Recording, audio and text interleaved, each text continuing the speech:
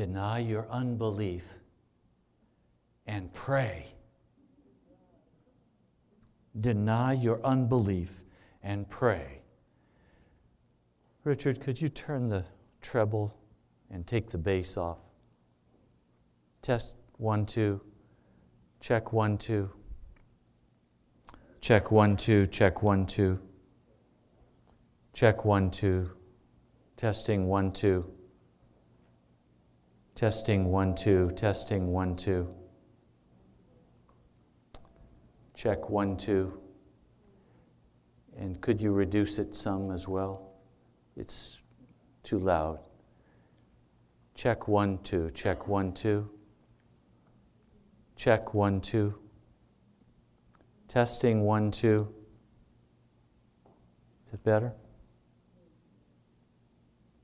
Okay, thank you. Oh Lord, you promised me tonight you were going to do something. And Lord, I just give this whole time to you. Lord, you do the work in our hearts as you choose. You speak the word through my mouth that you choose. Lord, I lay aside all of my plans and all my ideas. I'm simply here for you. You've put a word on my heart. I ask you to quicken it in the name of Jesus. Thank you, mighty King. Thank you. I pray in your holy name. Amen.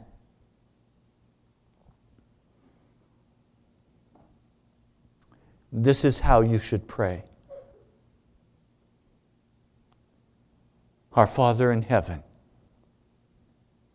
hallowed be your name.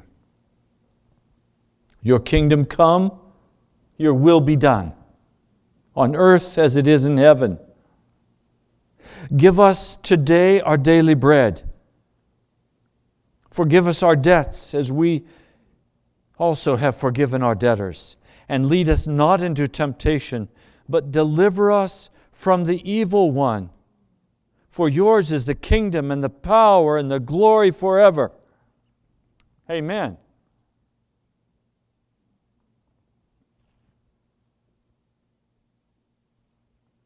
Our Father. That means as we come before the Lord to pray, we are all brothers and sisters. You cannot pray the heart of Jesus and be separated from a brother or a sister. You have to come and say, Our Father. Not my Father. You can't be His Father if you're my Father because we're not brothers. You can't pray that way. It's our. It's our Father in heaven. Hallowed be your name, or holy be your name. Precious is your name. Separate is your name. Unlike me is your name. Your kingdom come, your will be done. In other words, I'm saying right at the beginning of my prayer to the Lord, I want you to exercise your will here in the same way you exercise your will in heaven. In other words, over my marriage, I want you to exercise your authority in the same way you exercise your authority in heaven. Over my job, I'm asking you to exercise your authority over my job in the same way you exercise your authority in heaven. And I will submit to your authority. I will give myself to your authority because I'm asking for your will to be done. Not my will, your will.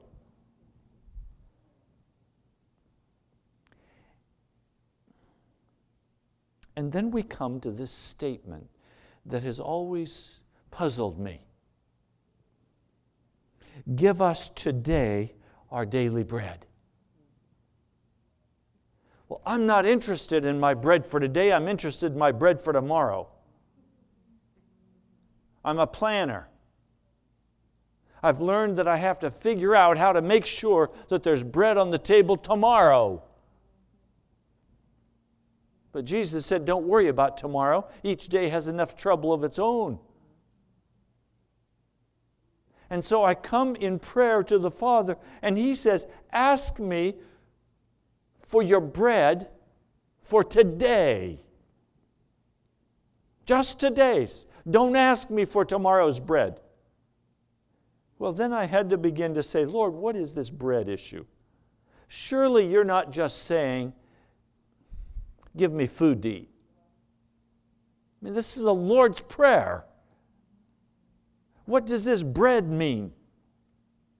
And I began to just think and meditate on what is bread and what is the place of bread in my life. Well, that came up real quick. I like to eat 3 times a day.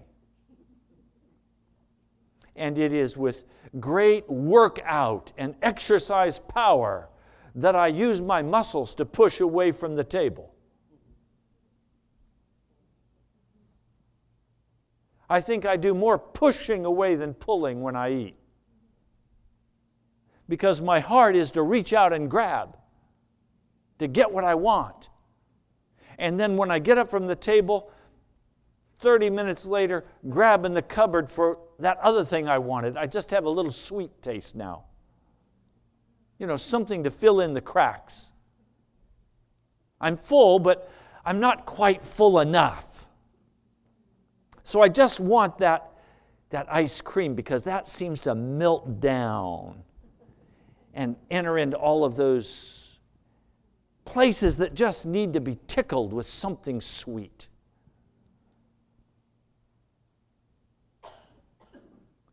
My daily bread. I'm to ask for my daily bread. Well, I began to recognize that bread is what gives me life. Without my bread, I'm dead. My body would waste away. I would lose strength. I would finally pass.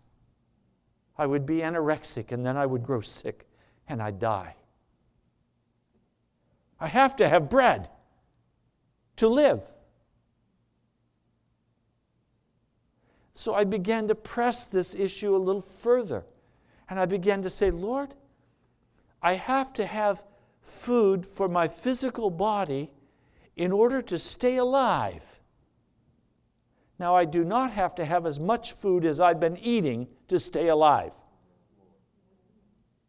And the Lord has been talking with me about that. And saying, you want to eat tomorrow's food today. Because in your unbelief, you don't think you'll have food tomorrow. The Lord said, ask for today's food. So I began to just wander around, and I share with you in my sermon preparation, the way I do it is I begin to get a hold of what the Holy Spirit is speaking to my heart, and then I begin to just meditate on it. And I'll be with Jan, and she'll say, you're not with me, are you? I'll say, no, honey, I'm sorry. I'm with the Lord. He's talking to me about the sermon.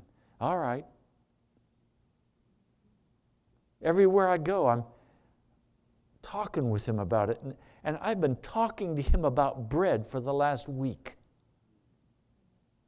And He's been doing some talking to me about bread for the last week. He gave me another passage. I want to read it for you. Matthew 26, verse 26.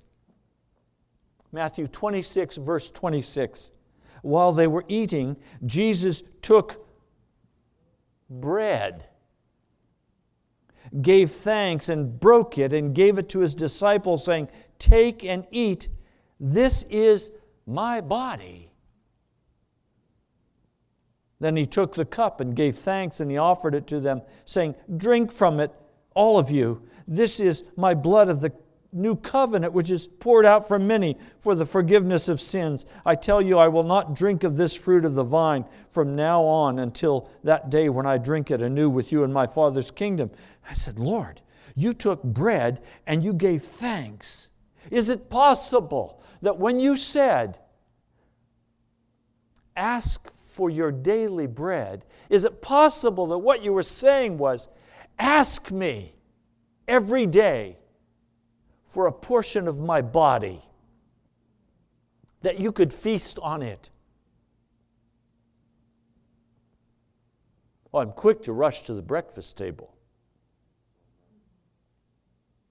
But the Lord is saying to my heart, would you be just as quick to rush to that daily portion of Jesus' broken body that I want to feed you with?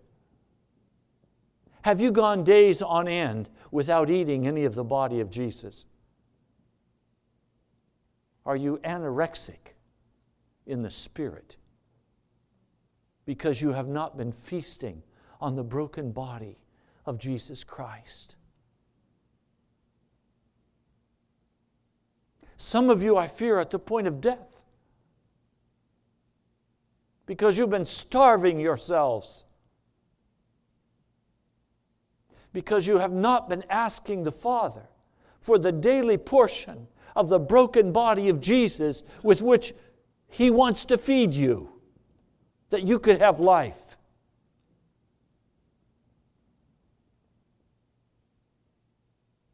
Jan and I have made a vow that the first thing we will do every morning is to go to the Lord together as a couple and ask Him for His daily portion of the broken body of Jesus to feed us. Because we recognize if He does not feed to us that portion, that daily portion of His broken body, we're going to have no authority in ministry. We're going to have no power in the Spirit. We're going to walk in despair and anger and bickering. It's the broken body of Jesus that my heart hungers after. I want more of Jesus. But it's not enough to say I want more of Jesus. I've got to get into His presence and say, oh, Jesus, I need you. I need that broken portion that you have selected for me of the body of Jesus today. And to pray in faith. Now, the reason we pray so little is we have such unbelief. And we have unbelief because we have prayed and nothing has happened.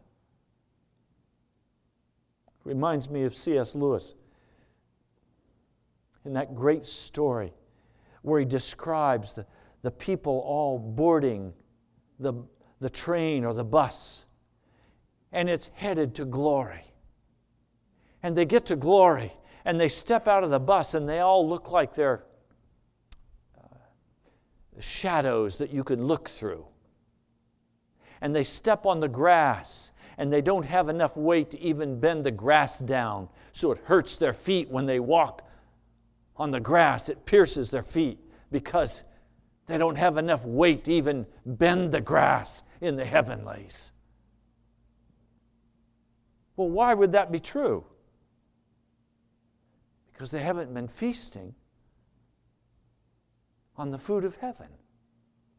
They've been feasting on all the food of the world, not on Jesus. Some in this story said, no, we can't stand this brilliant light. Let's get back on the bus and let's go back to darkness. Others now began to eat. And as they began to eat, they began to notice that the grass began to bend beneath their feet. Tonight, does the grass bend beneath your feet in the spiritual realm? Or are you a lightweight? Are you just a shadow in the heavenly light that you can see through? Or is there substance in your body? In your spirit man, your spirit woman? Is there substance there? So that when you step in the Spirit, the grass bends beneath your feet.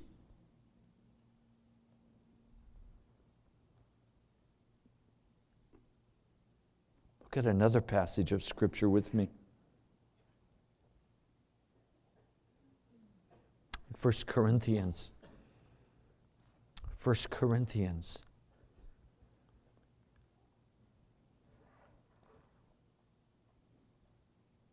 The 10th chapter.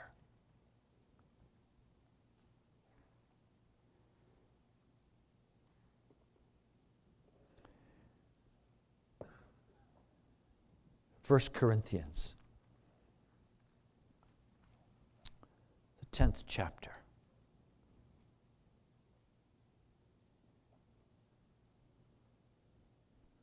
Verse 14, therefore, my dear friends, flee from idolatry. What is idolatry? Idolatry is eating the food of the world instead of the broken body of Jesus. I speak to sensible people.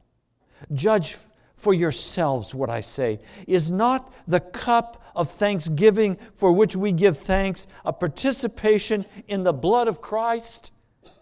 Is not the bread that we break a participation in the body of Christ? Because there's one loaf. We who are many are one body, but we all partake of the one loaf. Consider the people of Israel. Do not those who eat the sacrifice participate in the altar? Do I mean then that a sacrifice offered to an idol is anything, or that an idol is anything? No, but the sacrifices of pagans are offered to demons, not to God. I do not want you to be participants with demons. You cannot drink the cup of the Lord and the cup of demons too. You cannot have a part in both the Lord's table and the table of demons. Are you trying to arouse the Lord's jealousy? Are we stronger than He? Well, what Paul's trying to say to us is, look, you can't eat at the table of the Lord, eating the body of Jesus, and then go and eat at the table of demons and feast on the things of the world. It doesn't work. How I struggle with this. Let me try to deal with this in a straightforward and honest manner.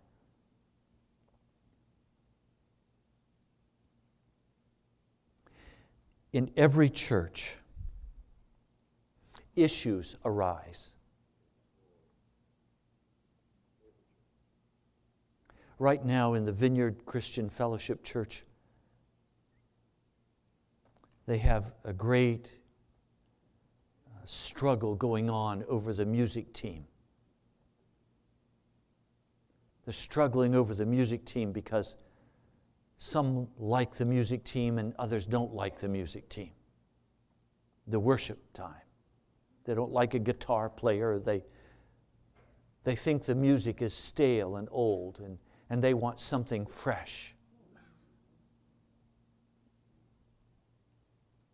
People in the congregation are saying, I can't worship the Lord with this music that's just not the kind of quality or the kind of beat that I need to worship. Now understand, they're saying, I can't worship God here because of a guitarist. Or I can't worship God here because of the tonal quality of the person who's singing. I can't worship God with that. Is it any surprise that Lucifer came out of the choir? That he directed the music of heaven?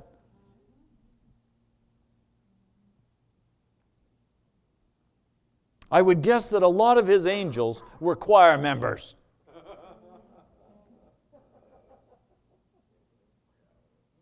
Or Pastor David Wilkerson, some years ago, had his brother on staff as a pastor, and his brother and the choir director got together and they began to talk about all the things that Pastor David was doing wrong.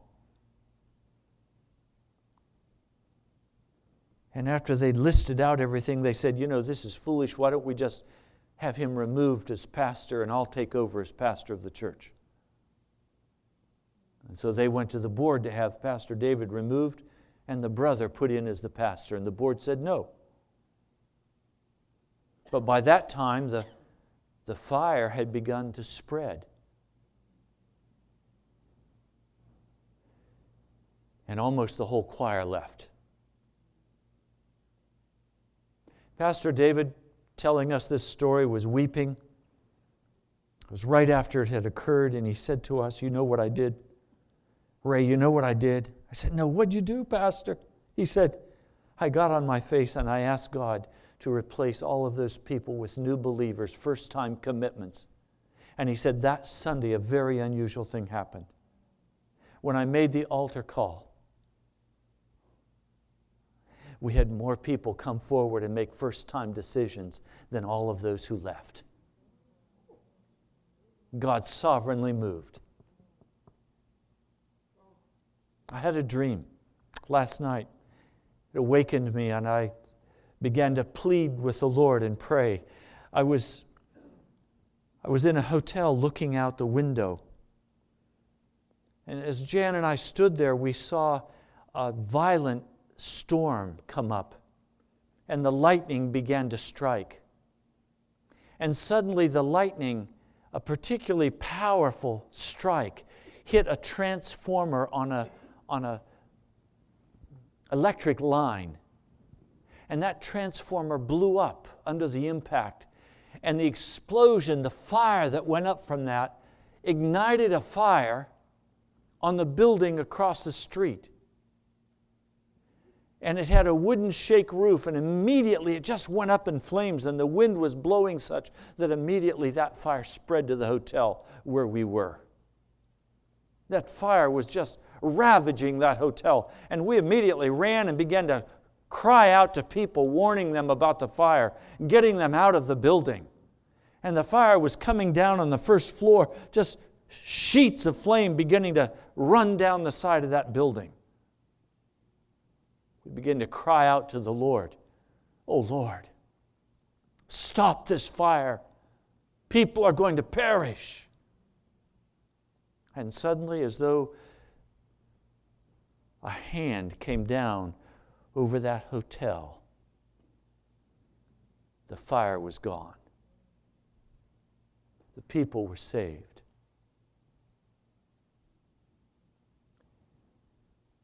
And I awakened. I began to say to the Lord, "What is this? What is this fire that would devour?" And I want to tell you what the Lord said to me in the early hours of this morning.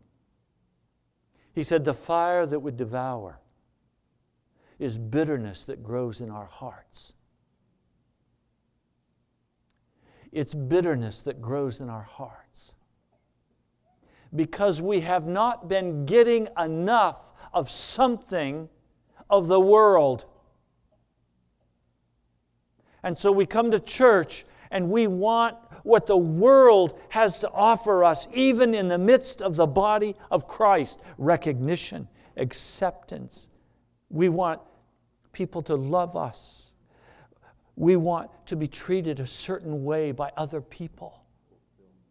We want fulfillment. We want all of the things that we want in the world, we want in the church too. And the Lord said that triggers a spirit of discontent and bitterness in our hearts. And we begin to feast on the things of the world, on the flesh of the devil, instead of on the daily portion of the Lord's blessing. He said this happens in marriages, where in the marriage there is growing up a contention between husband and wife, a disagreement. that grows into more than a disagreement, that grows into something that is ugly. And that fire begins to burn. And unless a church people know how to pray, there is no way to put out that kind of fire. It will devour a marriage. It'll devour a church. It will bring such brokenness and such pain and anguish to the hearts of a family, whether a single family or a whole church family. And that's why we have to come now to a place where we will deny our unbelief. And we will cry out to the Lord, and we will stay on our face, knowing that our only hope is Jesus answering us for our marriage, for our church. I can't tell you the numbers of people who've come to this church, who've said, this is going to be my church, and then they're gone. Why? Because in their spirit, the message was too cutting. It was too hard, and there was not an adequate prayer covering to draw that person by the power of the Spirit into the heart of God. And so they leave this house, break their marriages, leave this house, dive back into their life of sin with drugs, leave this house, go back into their job with arrogance and go for money. All kinds of sin that flows up out of the heart and destroys people. Because there wasn't a willingness on our part to deny our unbelief and begin to cry out to the Lord, knowing that He would answer us.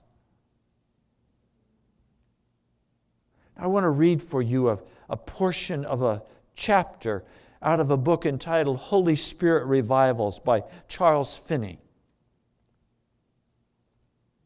This is how he describes what happened when there was a great revival breaking forth in a church community. Not only were prayer meetings greatly multiplied and fully attended, not only was there great solemnity in those meetings, but there was also a mighty spirit of secret prayer. Christians prayed a great deal, many of them spending several hours each day in private prayer. It was also the case that two or more would take the promise, if two of you agree on earth concerning anything that they ask, it will be done for them by my Father in heaven. Matthew 18:19. And make some particular person a subject of prayer. It was wonderful to see how they prevailed. Answers to prayer were multiplied on every side so that no one could escape the conviction that God was daily and hourly answering prayer. If anything threatened to mar the work, if there was any appearance of any root of bitterness springing up, Christians would heed the alarm and give themselves to praying that God would direct and control all things. It was surprising to see to what extent and by which means God would remove obstacles out of the way in answer to prayer. In regard to my own experience, I will say that I could do nothing unless I had the spirit of prayer. If even for a day or an hour I lost the spirit of grace and supplication, I found myself unable to preach with power and effectiveness or to win souls by personal conversation. My experience has always been such. For several weeks before I left this church, I was very strongly burdened in prayer and had an experience that was somewhat new to me. Let me stop for just a moment. See, my heart cries that some of you have never had a burden in prayer. You don't even know what this is talking about. The only way a burden of prayer is placed on your heart is if you have been feasting on the daily portion of the broken body of Jesus, so that you have the strength to bear the burden of prayer. God wants to put His burden of prayer on the National Prayer Chapel, and we're lightweights. We have bitterness between us. We have people who have a hard time talking to other people. We have issues. In our marriages, there is bitterness and there's issues. In our jobs, there's bitterness and issues. I want to tell you what God wants us to do as a church with all of our issues. He wants us to bring them to the cross. And He wants us to pray through our issues until we are assured by the Spirit of the living God that that issue is finished. He doesn't want you to bring your issues to your pastor. He doesn't want you to bring your issues to your wife or to your husband or to your friends. He wants you to take your issues about work, about marriage, about church, about friends, about everybody, about your kids. He wants you to take your issues to the cross. And there He'll say, now open your mouth. I have a daily portion of the body of Jesus to feed you. And when you chew that, when you masticate that body and you swallow it, it's like radioactive material going down into your being. And the power of God begins to break out in your life.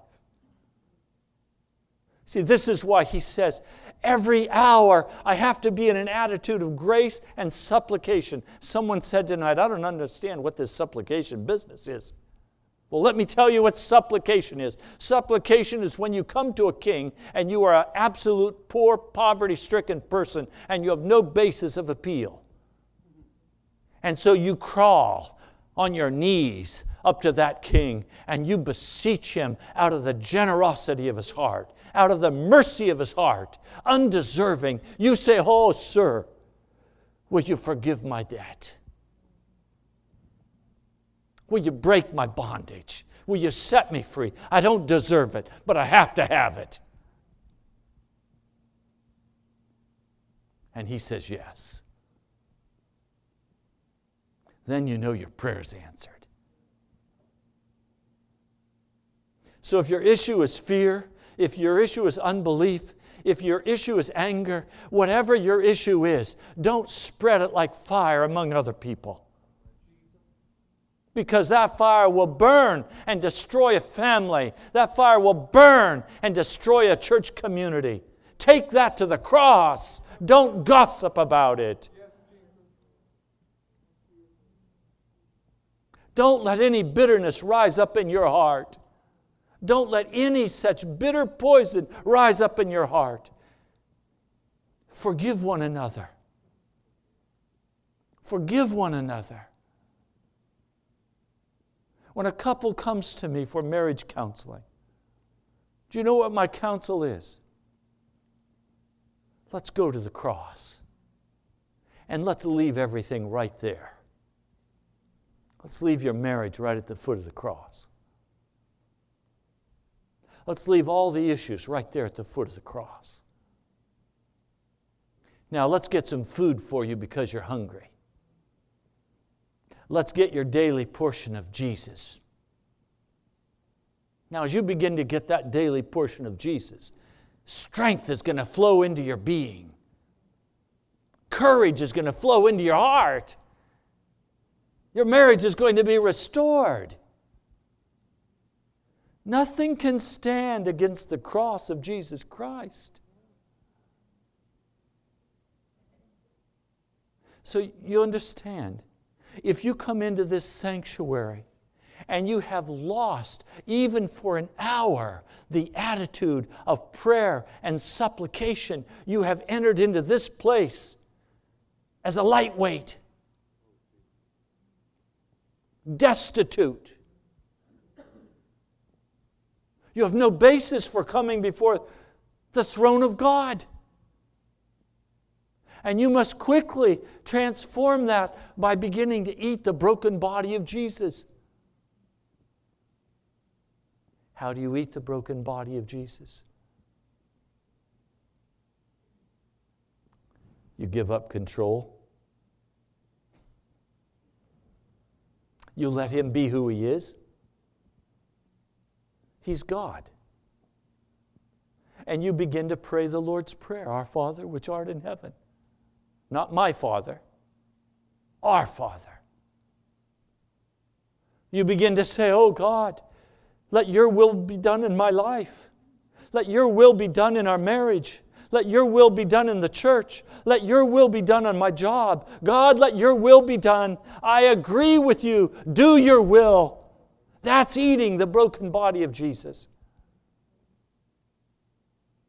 Your will, not mine, O God. You get up in the morning, go to where your clothes are. You say, Lord, what would you have me wear today? You say, Lord, I'll dress however you tell me to dress today. Before I came to this meeting tonight, I had to change clothes. I went into my closet where my clothes are. I said, Lord, you choose what you want me to wear tonight. You know the message you've given me. Now you have to dress me appropriately for the message that you've asked me to give. I'll dress however you tell me to dress. Now what if He told me to wear a robe? I'd have been here in a robe. You do what He tells you. You do what He tells you. Now listen. I found myself so borne down with the weight of immortal souls that I was constrained to pray without ceasing. Some of my experiences indeed alarmed me. Have you been alarmed by any experiences you've been having with the Lord lately? If not, you've just been avoiding the broken body of Jesus. If you have no religious experience, if you have no experience with Jesus that terrifies you, no, you've been eating too much of the world. Anytime you begin to eat the broken body of Jesus, He's going to take you places that will terrify you. Listen, a spirit came upon me so strongly that I would say to God that He'd made a promise to answer prayer. And I could not, and I would not be denied. I felt so certain that He would hear me and that His faithfulness to His promises and to Himself made it impossible for Him not to hear and answer, that frequently I found myself saying to Him, I hope you do not think that I can be denied. I come with your faithful promises in my hand, and I cannot be denied. Unbelief looked incredibly absurd to me.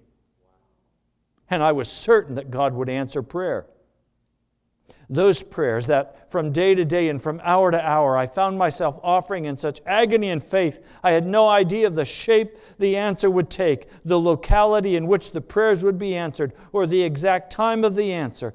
Even so, my impression was that the answer was near, and I felt myself strengthened in the divine life. I put on the armor for a mighty conflict with the powers of darkness, and I expected soon to see a far more powerful outpouring of the Holy Spirit. You know why you have so little power of the Holy Spirit? Because you have not denied your unbelief. To go into the presence of God based on His promises and say, Lord God, I cannot be denied this word in your Scripture. I stand by faith on this word. Instead of that, you know what we often do? We pray, and when God doesn't answer, we say, it's too painful to pray for that anymore. I'm just going to let it go. Maybe God doesn't want to answer me. Maybe I don't understand God's will. You know who you remind me of when you say that? Mr. Eli. He wouldn't restrain his sons. He would not call for holiness in the body. He loved his filet mignon and his lifestyle. And so he said, well, whatever God wants to do is all right with me. Well, is it, Mr. Eli? How about if I take the ark and give it to the Philistines? Is that all right with you? That's what God did, and he falls out of his chair and breaks his neck and dies. I tell you tonight, I don't want to be Eli. I want to deny my unbelief, and I'm going to press into the mighty God of heaven because he cannot deny me the promises of Scripture. He is no respecter of persons. He must do what he said he would do. And so I come, eating that bread, eating that daily portion of the body of Jesus Christ, feasting on that portion that he's given me for this day, and by faith coming into his presence and saying, what's happening here is intolerable. It can't happen anymore. It has to change. Until this church begins to pray in this manner, the Lord is not going to pay attention to the National Prayer Chapel. We're going to have to change the way we're praying. We're going to have to give up those hours of forgetting supplication, so that when you leave this house, you don't forget to pray. But instead, your whole day is given over to crying out to the Lord for the lost of this city. Crying out to the Lord, oh God, my marriage. Oh God, the people at my job. Oh God, look at the desperate need, and press in and press in and press in until the Spirit of the living God says, okay, it's done. Claim it. God begins to raise up situations in our lives that are painful and utterly hopeless, in the hope that we would finally take his promises and press into him and not turn aside, deny our unbelief.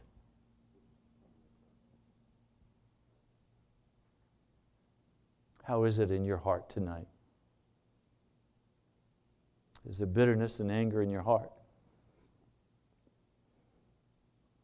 Are you fueling a fire of bitterness in your marriage, or in your church, or in your workplace? Has the devil risen up in your heart and told you God's never going to answer you? That it's hopeless? That you're going to always be the way you are now? That there's no deliverance at the cross? Has he lied to you? He's lied to me. The devil is a liar and the father of lies. I'll have nothing more to do with his lies. I come before you tonight to bear witness that Jesus is merciful and compassionate and long-suffering.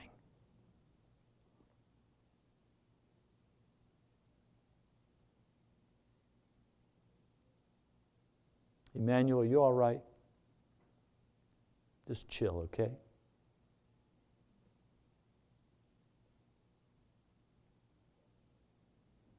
I come tonight to simply bear witness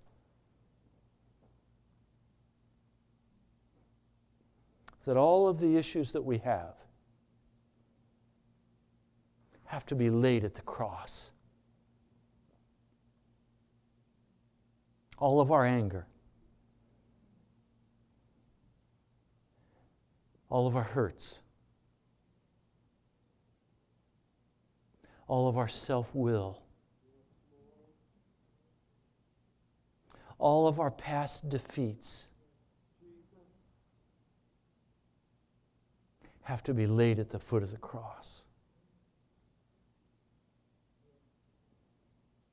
And the Lord will hear our cry.